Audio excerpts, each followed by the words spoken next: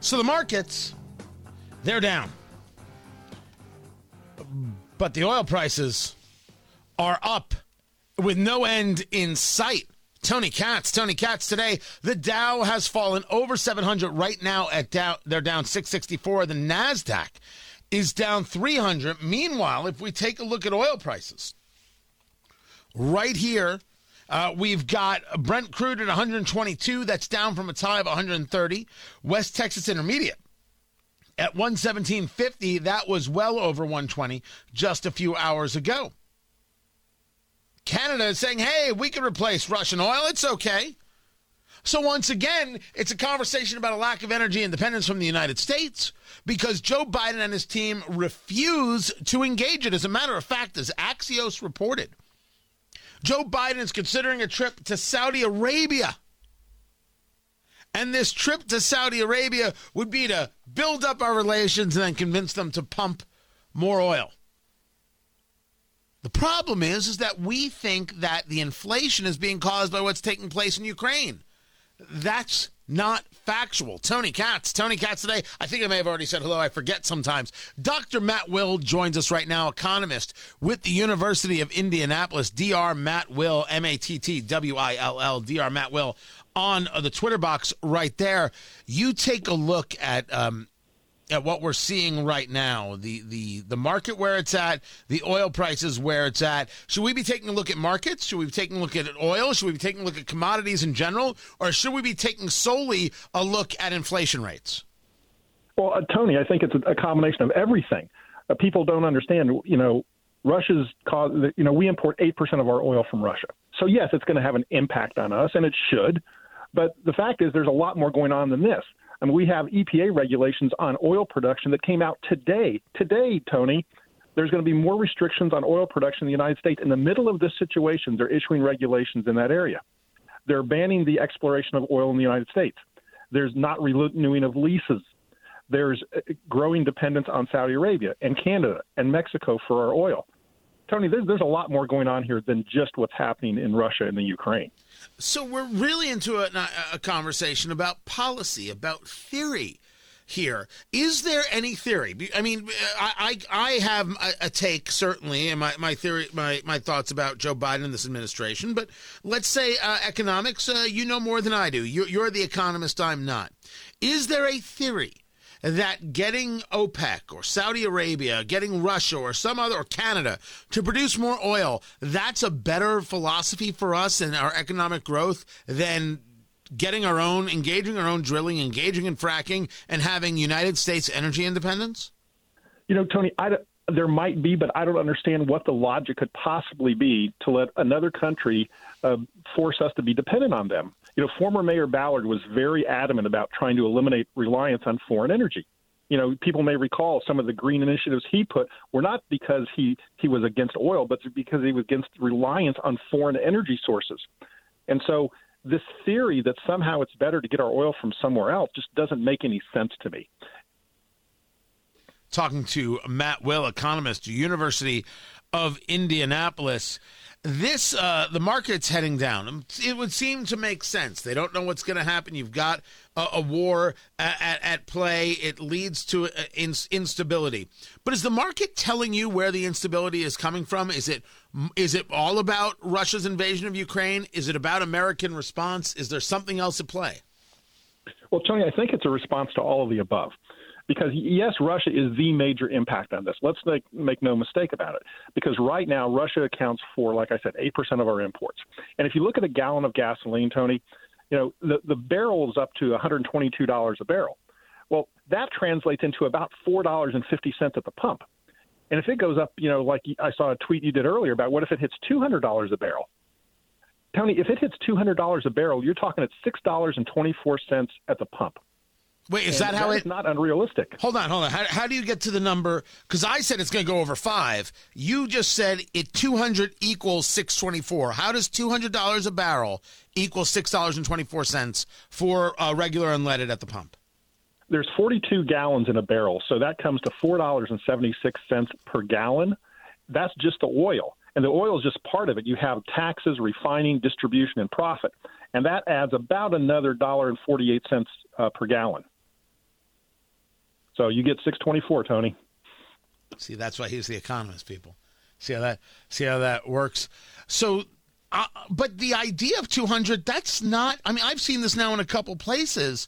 What would stop the only thing that seems to me to stop the oil prices from going up is more oil and supply and demand being very, very real. That doesn't seem to be the case. That we're going to see more oil created, or I should say, barreled. No, it doesn't, Tony. And you made the statement about Biden going to Saudi Arabia.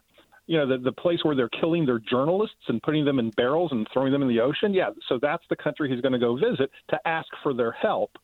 And by the way, they're not interested in helping us. They thrive on high oil prices. Their cost to produce oil is pretty expensive. So they would love these higher oil prices. They're not in any mood whatsoever. They have meetings, Tony. Their meetings with OPEC are designed around how do we increase the price of oil. They're loving the situation right now.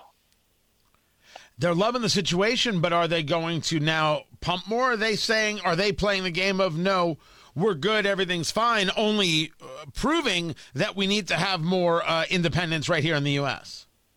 Well, I don't know, Tony. Let's think about this. Biden is going to Saudi Arabia rather than the Saudis coming to him. So who has the powerful negotiating position in this situation?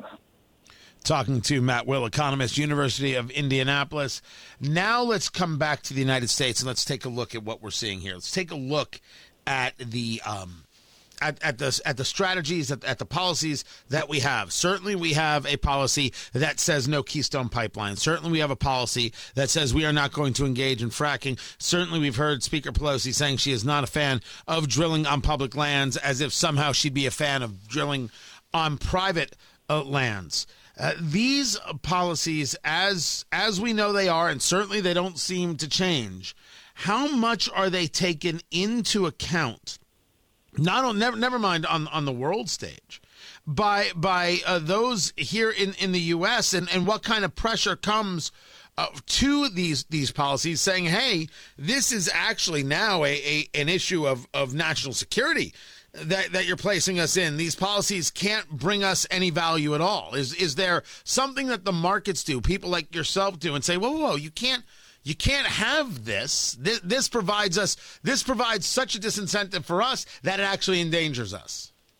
But, Tony, I think that the question is, how much did the policymakers listen to the market? The market thinks, and I've heard market analysts say recently, we're going to expand our use of nuclear. We're going to expand our use of new refineries. Tony, we haven't built a nuclear plant or had a new refinery in this country in about 40 years. And there's no prospect that is going to change anytime soon. These policymakers do not care. The fact that the EPA came out with a new dramatic regulation just today in the middle of this crisis tells you they are tone deaf to what's happening around them. Nuclear now is not like it was 50 years ago. Generation 4 plants are safe and clean. This is one of the cleanest forms of energy you can have, and they're extremely independent of anything else going on in the world. Yet this administration is not in favor of policies to expand refinery production, expand nuclear energy, or any other clean technology such as natural gas or liquefied natural gas. I'm asking a question about markets more than specific economic questions, but we've seen Visa and MasterCard say they won't process in Russia. American Express has done the same. CNBC is running a headline right now about McDonald's having a lot of exposure to Russia because of the number of stores they have in Russia. Do these things, like if Visa and MasterCard, we're not going to process in Russia, how does that affect U.S. markets? Does McDonald's having a lot of stores in Russia affect the markets here and how people view that stock? It does, Tony, because we are an integrated global economy. And I am very proud of these companies that have stepped up and said they're going to lose sales. They're going to lose profits because they're not going to do business in Russia.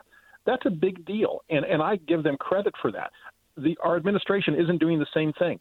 They've given an exemption from the SWIFT system for the two banks that handle the most Russian oil transactions.